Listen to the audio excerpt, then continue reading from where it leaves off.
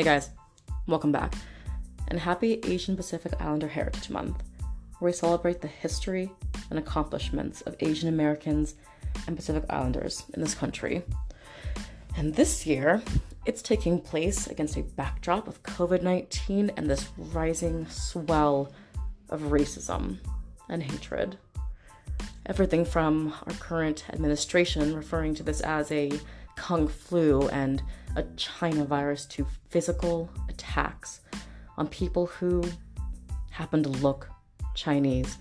I've heard stories of Korean citizens being attacked and being told to go back to China or take their China virus out of this country. I've also been on the receiving end of a lot of racism. My mom's from Taiwan. I still have family there and in mainland China. And the last week has been especially rough for me. Some looks, some comments and glares, and just me existing in a space where I don't feel comfortable being noticeably Chinese right now. This isn't the first time I've experienced racism. When I was a kid, I got teased for how weird my eyes looked, and I was told that my family ate dogs and that Chinese restaurants would capture stray dogs and serve them, the whole dirty Chinaman stereotype. I can't tell you how many times I've been asked, "What are you?" or "Where are you from?" But no, "Where are you really, really from?" As if I'm an outsider in this country that I was born in. I'm from San Diego. But it's always been a sort of reflex that's been built into me to minimalize these experiences, to not validate them. Because at the same time I was growing up receiving these remarks, I was also told that I was part of this model minority. And those two words served to give me the impression that I had no right to complain, that my experience wasn't valid. Here's a really good example. Towards the beginning of this COVID-19 pandemic, a company that I have used for years called Hammer Nutrition released an email saying that they've always had a no Chinese ingredient policy. What they were trying to say was, we make things in the USA, but they chose to use the term no Chinese ingredient policy as if Chinese ingredients are automatically dirtier, more likely to get someone sick. I posted about it. The company, by the way, never apologized. But I had some people who were telling me, this isn't racism. China has a record for being dirty and having poor standards, as if no one here remembers the DuPont scandal where they dumped C8 into groundwater, giving how many people cancer and how many babies birth defects. Seriously, Google it and watch Dark Waters. This cycle of experiencing racism, but either minimalizing it myself or someone else on the outside telling me it doesn't exist, has been going on my entire life. And I'm done with it. So today, we're welcoming Gina Lowe, an advocate from Domestic Violence Services of Snohomish County and fellow Chinese American, to talk about it and how it affects domestic violence amongst Chinese citizens. Let's dive in. Welcome to the podcast. Can you quickly say hi, introduce yourself? Hi, I'm Gina Lowe, and I am a domestic violence prevention educator and community outreach coordinator at Domestic Violence Services of Snohomish County. I go around to a lot of the schools and I educate people on healthy relationships. And happy Asian Pacific Island Heritage Month. Oh, it's a really important month right now, especially because I think right now, especially with COVID-19 and the pandemic, it's really hard for Asian Americans right now to feel celebrated and to feel like they're seen. And especially the stigma around the virus is making us feel isolated, making us feel like rejected from society. So I think now is a really important time to celebrate our heritage and really talk about the successes we've had and also recognize the hardships that we faced in the past and how it's led up to now. I'm really trying to post more on our Instagram page at DBS Snowco about Asian stereotypes around dating and things like that, healthy relationships. And that's something that is really does affect people a lot more, but it's a lot more subtle these days. So I'm really trying to educate on that. I think a lot of people surprised. Well, they were either surprised or they flat out refused to acknowledge how much racism, against Asians, I guess there was during this time. Why do you think that is? I think there was a lot of people don't recognize it because it's very subtle. A lot of the things that we're told are kind of masked as compliments or microaggressions, and it's kind of made to seem like, oh, you're different. Things have just not been made for us. Like, for example, I like to wear makeup a lot, and it took me a long time to figure out how to do it because everything is kind of geared towards monolids and Western Eurocentric look. And so our perception of our own beauty and how we feel about ourselves self-esteem wise and being kind of left out of the narrative most days is kind of what a lot of Asian Americans suffer with, is kind of being left out of the dialogue and being put onto the side. How does that tie into us being known as the model minority? I think a lot of times the model minority is kind of seen as, oh, we're expected to be doctors or lawyers or something that doesn't really cause waves. And a lot of times, because there's not a lot of perceptions of us in the media, we're kind of seen as this, we're in this box. We're expected to stay inside this box of, academics, smart people, don't make waves, and things like that. And that could be tied to our culture a lot in terms of being part of the communal aspect of things and not making a fuss, respecting people of authority. And that really contributes a lot to, that really contrasts with this society where it's all about independence, speaking up, speaking back to others. And I think that really combines difficult, like when you come into American culture, a lot of people who are Asian Americans in this country are immigrants, and they are getting used to the way that we interact a lot in this country. So it's a lot more subtle from their side. They speak up in different ways rather than what mainstream Americans do typically, which is go out and protest, speak out about it. But people are a lot more private, culturally especially. How do you think we got from a place where in this country the first anti-immigration laws were against Chinese civilians being acknowledged as this model minority? I think one big thing is that the Chinese Exclusion Act, a lot of people, in order to be seen as legitimate immigrants, people really want to be seen as good citizens and be accepted into this country. So we feel like we have to act a certain way in order to be a part of this country. And I feel like there's also that intergenerational difference a lot. When you talk to older Asian Americans, talk about how they're so grateful to be here, that they love America. America's the best. And there's this kind of indebtedness to the country for even taking you in. And I noticed with the younger generation, there's a lot more, how come they're not treating us as true citizens? Because that's what we deserve. Those are our rights as citizens. So I think there's a lot of generational disconnect there. And there's been a legacy of people wanting to be in this country, but being prevented from it. So we're trying to be the best Americans that we can be in order to be accepted here. But sometimes that doesn't always work because we're still considered a charity case, or we'll let one of you in, but not too many of you. That's kind of a mindset that we've had with this Chinese Exclusion Act, and that's kind of the attitude that's been had protecting American society. It's a whole power dynamic where a lot of people, if you think about it, a lot of people are tied to immigrants who may be documented or undocumented. So a lot of times the power is, hey, I can report you to ICE, or I can do this to you. And so we have this model minority dynamic where we keep quiet. We want to protect the person. So those people are unable to speak up or say a lot of things. So they want to be just good people in order to, because they're being kind of forced to in a way.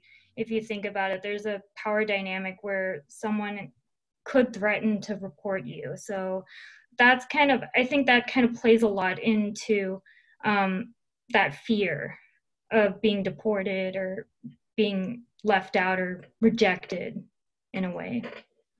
And there also is the historical trauma from World War II when Japanese Americans were locked up in concentration camps too, I want to add. And notice how during this time it was only Japanese Americans, not German Americans. Yeah, definitely. Yeah, it's just really interesting how we choose people based on their looks rather than, if you look at a lot of, we've had a lot of conflicts with Europeans in the past, and we've never seen that kind of scale of concentration camps or controlling a population that way, the way we've seen it happen to Muslim Americans and Japanese Americans and Asian Americans. And it really goes to show that if you look different, it can be really hard to assimilate for you as an immigrant group. Because if you've noticed, like Italian Americans in the past, there's a lot of prejudice against them when they first immigrated into the United States, but because of the Eurocentric look, the fact that they're able to fit in as white Americans, they're able to assimilate far more. Because no matter if I speak English, very standard English, don't know how to speak Chinese at all, I still get, do you speak English? Because of the way I look. So that's kind of the way that it's kind of been in the past, is that there's a lot of trauma about how we look. We don't want to look too Asian or else we'll be excluded. Do you think hearing things like, where are you from? No, where are you really from? Contributes historical trauma? Yeah, that definitely contributes to historical trauma because it assumes we are the other. We are someone that's not a part of the group. Sometimes it's meant in a way like, where are you from in the United States, which is okay, but a lot of times people, when I say something like, oh, I'm from Seattle, they keep going, being like, well, where are your parents from? Where are you really from? Yeah, exactly, yeah. So it's just a really huge form of othering us and making us feel different in a way. How does this also damage communities like those in New York City? Just as an example, the communities there are one of the poorest in the state. So what must it be like for them to hear this stereotype of being a model minority, being doctors, lawyers, rich individuals? I think it's really hard too, because a lot of Asian Americans in New York City, there's so many different groups of Asian Americans, and we're grouped in, Asia is a whole continent. So it's really hard, especially for especially Southeast Asians who might not pass as fully East Asian or white enough. That's another thing that they're experiencing. They're considered more brown, and they might feel like they're lumped in with another group. And when they hear this thing of model minority, they think, I don't fit into that group. And also it feels like, oh, you're doing fine, we don't need to help you. When a kid in math class might be struggling because they might have a learning disorder or something like that, and they're seen as, oh, you should already know this.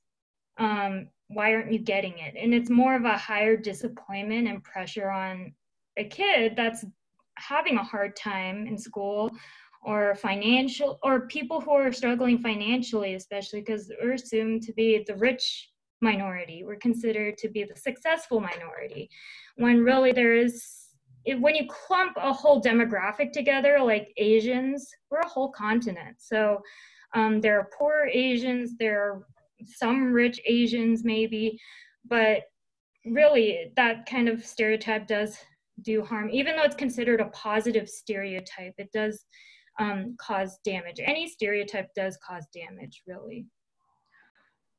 Do you think this model minority stereotype was invented as a compliment, or was it sort of a way to keep Asian populations, I guess, contained, feeling like they had no right to speak up against racism? Yeah, I think it's also it's a lot of containment there, not letting them go outside the box. There's like a lot of areas where Asians aren't represented enough, like um, a lot of times you might see them not in leadership positions. You might see them more in, positions where they are being led but not being leaders. You might not see them enough in the movie industry. The movie industry is a big one, where you might not even just see them not acting, but also not directing movies or writing, being screenwriters for those movies. And it's also, I think the model minority has also been used as a way to hurt other minorities as well. And say, hey, look at these guys, they're doing something better than you. So why can't you be as successful, when they don't realize there's a different history there? Like a lot of Asians, even though we had a hard time historically, we weren't bring here unwillingly from slavery or like those kinds of traumatic situations where people were brought here over ships, people died unwillingly, and there's that generational trauma there that we don't really acknowledge a lot of the time. It's that kind of difference there. So it has been used as a way to scapegoat other minorities, and also as a way to kind of control Asians, as like, look at my perfect child, even though they're unhappy, like they're we're giving them strict rules and they're unhappy, and this is what we expect of them.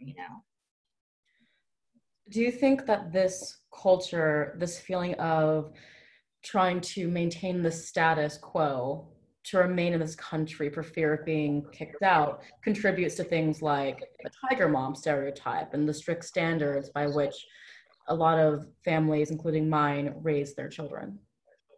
Yeah, I think it definitely does. I've talked to a lot of parents from very different minority groups, and actually, a lot of them do tell me, I'm harder on my children because I do worry about them being able to be successful in this world. I do give them a harder time because I know they're going to experience a harder time in their lives being taken seriously.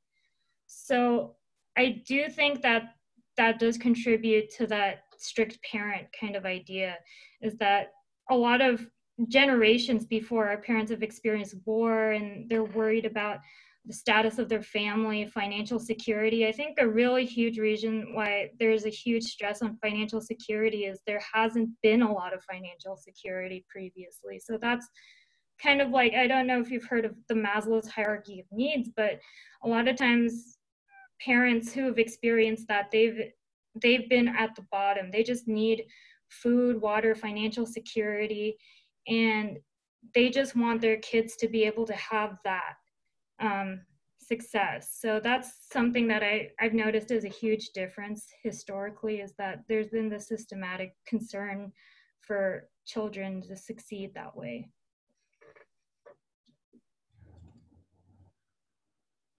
A lot of times when people talk to me and other friends I have who are Asian Americans, they do experience the question of, what are you? Where are you from? And when we confront the speaker about this question, their comeback is always, oh, I'm just curious. What are the intrinsic issues around that sort of curiosity, though?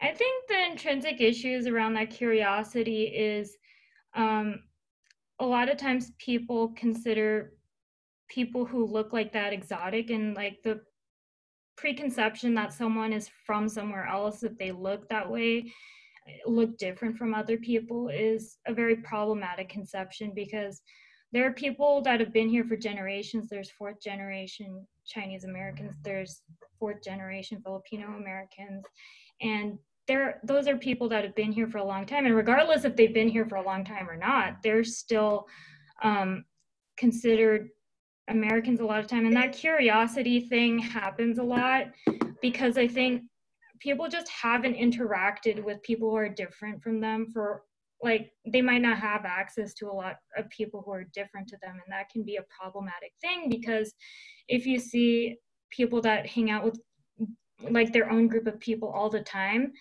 they might just not be able to understand perspectives of other people, understand the diversity in that, or that not to make assumptions about someone being from somewhere else. Also depends on the context in which it is, because I know a lot of Asian Americans try to I know a lot of times other Asian Americans like to ask each other, so what are you culturally and stuff like that, as a way to identify with other people, kind of like how we did earlier.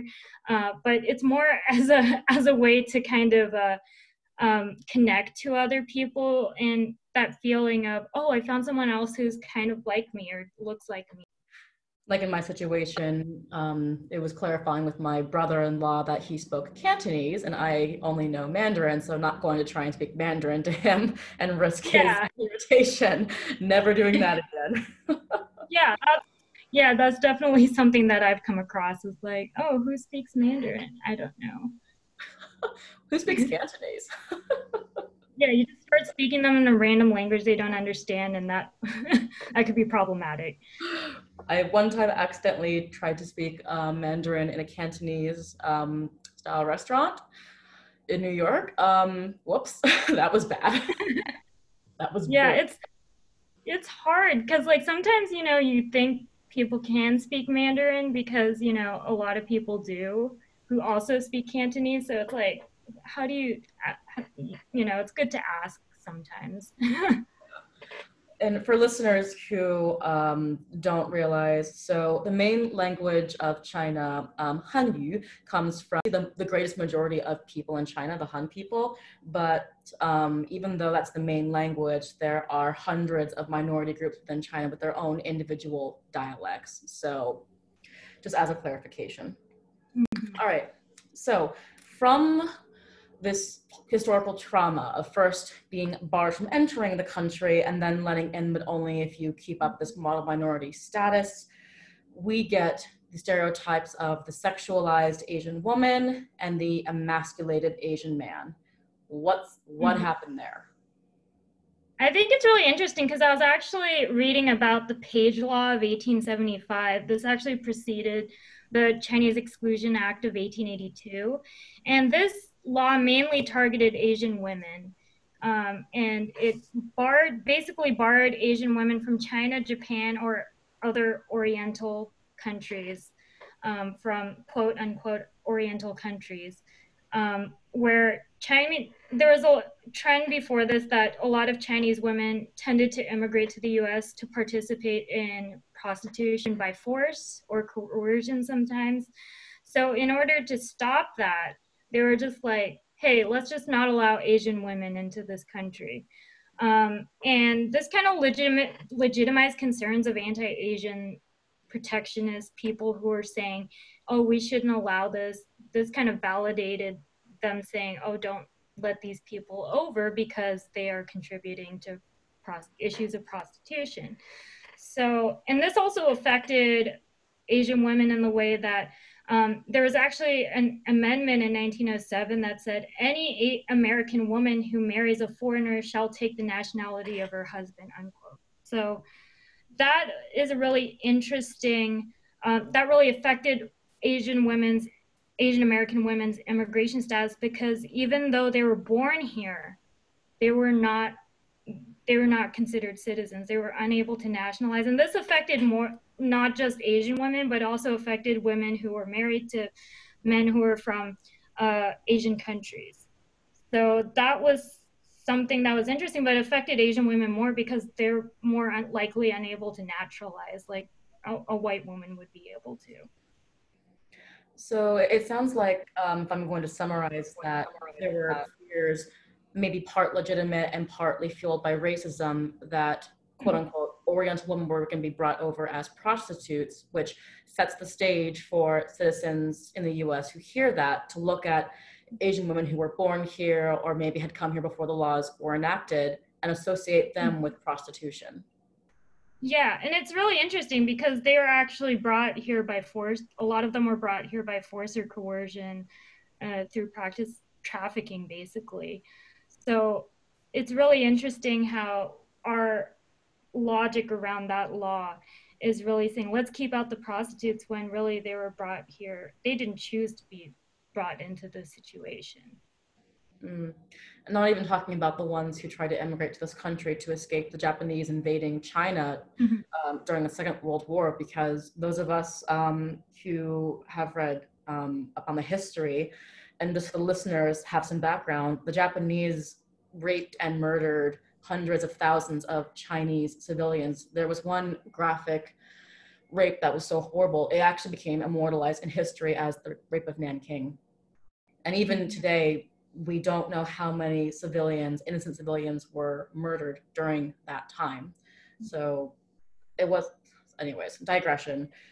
So along with that, along with setting the stage for saying these are prostitutes, if you separate Asian men from marrying naturalized women, you're setting the stage for them to be emasculated. So we have these two concurrently going on with just this one bill.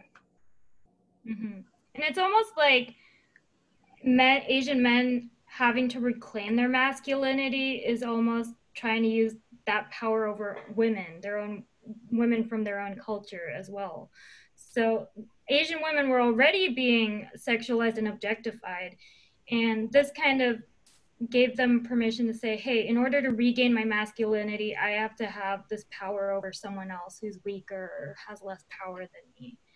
And that's really a big part of toxic masculinity, is that a lot of Asian men are emasculated to this point where they feel like, you know, I need to have sex with a woman, or I have to have sex to, and then that pressures them to pressure someone else to have sex and may perhaps like do something unhealthy even further. So how does this affect dating when you're Asian in this country? How does that affect relationships? It definitely affects relationships in a lot of ways. I have met so many Asian women, or as an Asian woman myself, I have experienced a lot of um, weird comments, and especially through dating apps now. The access of talking to people and objectifying people is so much easier now, because you see an image, you say yes or no, and you're just judging someone based off of a small description and their face mostly. And I know people don't just like read the descriptions, like highlight things, underline things. They don't do that. It's usually a very quick right or left thing.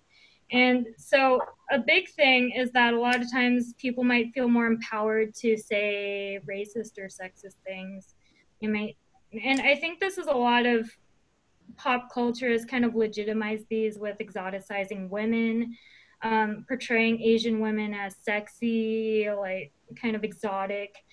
Geisha, I don't know if you remember Memoirs of a Geisha, but that was a really huge thing that kind of perpetuated this geisha stereotype, that geishas are basically Asian prostitutes, which that's not what they do really. They're more as entertainers and things like that. But then that kind of perpetuated that sexualization and fetishization of Asian women. And jumping off your point there, in that movie, they actually had a famous Chinese actress, Zhang Ziyi, playing the main female character who was supposed to be a Japanese woman. And this is something that we see a lot, and we touched on this earlier, that Asians can be considered a monolith in this country. During World War II, many Chinese businesses had to put signs out their doors saying, we're not Japanese, we're Chinese, and we are not with the Japanese, because they would mistake Chinese for Japanese. And you even see this today with COVID-19. You see Korean people being attacked for being Chinese. You see Japanese people being attacked for being Chinese. I've heard a lot of people talk about how like people assume their race a lot of the time. They say, "Are you Japanese or Korean?" Like I've definitely got Korean a lot. So that's something that really kind of makes us feel there is a lot of times. I know a lot of Asian Americans, we do identify with other Asians in a lot of ways, because there are some cultural similarities in a lot of senses, but there's a lot of differences. For example, like the languages are not even intelligible between each other. Like sometimes even in China, some languages are not even intelligible, like Cantonese, Mandarin. A lot of minority languages like Shanghainese too. Like that's another example. You can't even understand the languages between the two, and there's so many different cultural histories.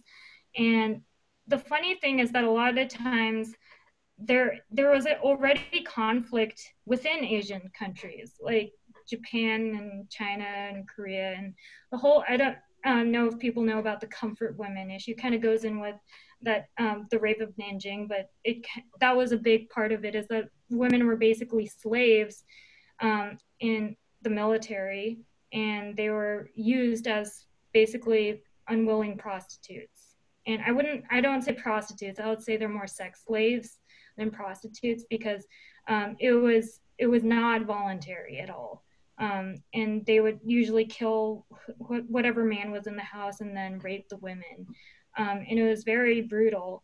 And so it's just really interesting to see people really categorize us as a monolith when there is such a strong different histories there and so many different conflicts that we don't even consider. Like historically there's not been a lot going like getting along, especially if you've noticed what's happened in Hong Kong before all of this. Hong Kong's conflict with China about democracy and things like that. I think people just really need to educate themselves on what is going on in Asia and what are the different conflicts that are happening as well. And even with Taiwan and China, I have family in both mainland and in Taiwan, and that's a whole can of worms all on its own. The difference. Mm-hmm. Yeah, you could do a whole like season of podcasts on that one. Not quite ready to conquer that one. That is that's a rough one because I have family in both, and I'm very strong feelings there. Yeah, don't and I can see it being almost traumatic if if you're Korean and you come from this history of the Japanese kidnapping and raping Korean women and then being mistaken for Japanese. You're being mistaken for the people that historically have caused you trauma. That must be horrible. I remember like my grandmother, she passed away a few years ago, but she was alive during that time, the rape of Nanjing, and she really has a lot of trauma from that.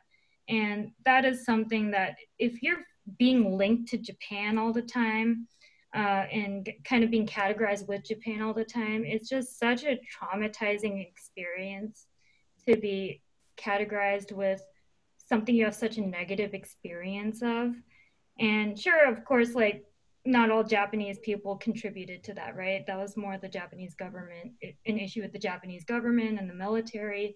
But it was something that even more so, how could you categorize her with that? She used to sleep with a knife under her pillow every night. So that's one of those things. It definitely feels like another way to erase who we are and just group us into this giant monolith of Asian. Yeah, and another thing there is that our history has kind of been ignored or erased throughout this. Like I didn't even know about the Page Law of 1875 until I did further research into it, because that really affected Asian women. And I was like, we hear so much about when we do mention it about the Chinese Exclusion Act, we talk about how it affected Asian men. But we don't always talk about how it affected different people within the Asian community.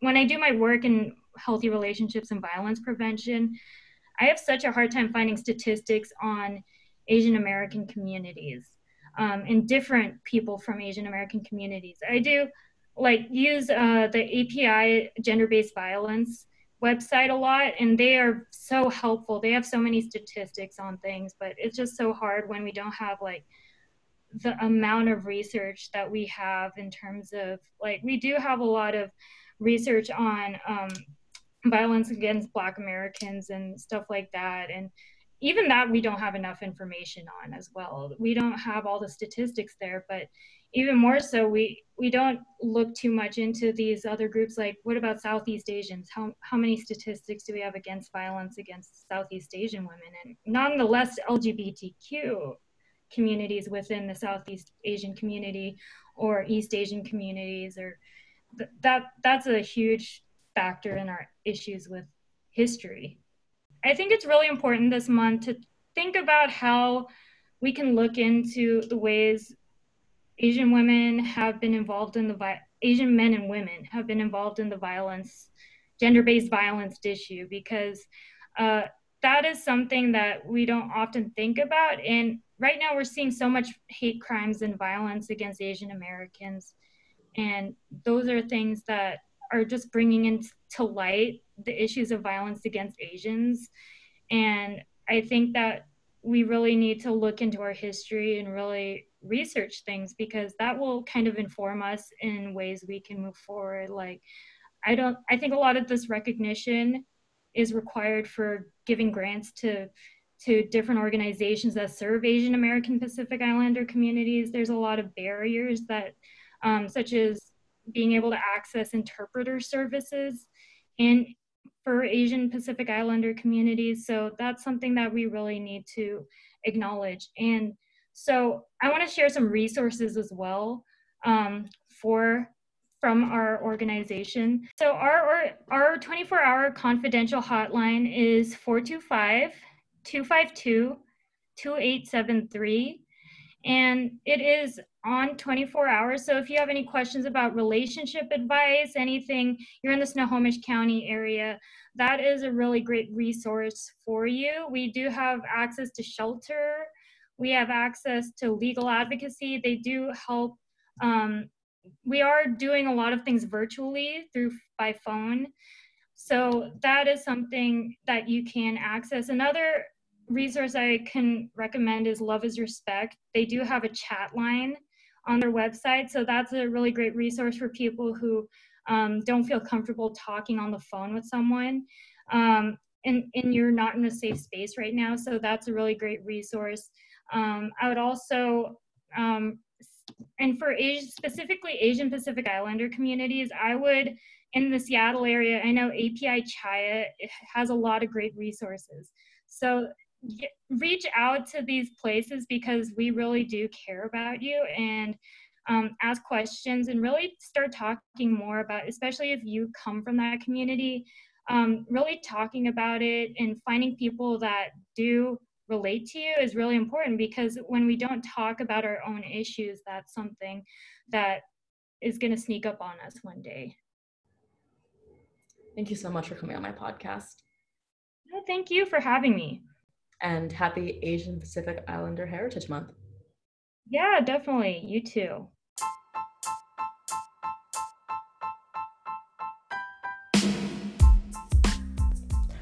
One last thing.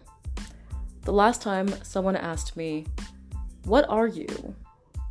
And where are you from?" I explained to them, "Hey, when you phrase it that way, it makes me feel like you don't think that I'm from here, that I don't belong." And they asked me, "Well, I don't know how else to say it." So I recommended to them, "What's your ancestry?" It was like a light bulb went off in their head.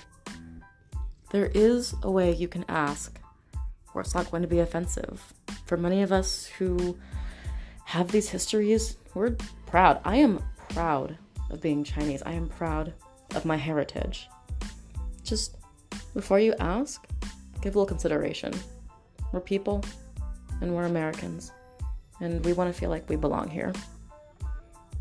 That's it for this week. If you want to email us, if you have a question, comment, concern, or inspirational story, email thedvdiscussion@gmail.com. We are also on Facebook, Instagram, Twitter, and TikTok at The Diva Discussion. We all have stories, and they deserve to be told. See you next time.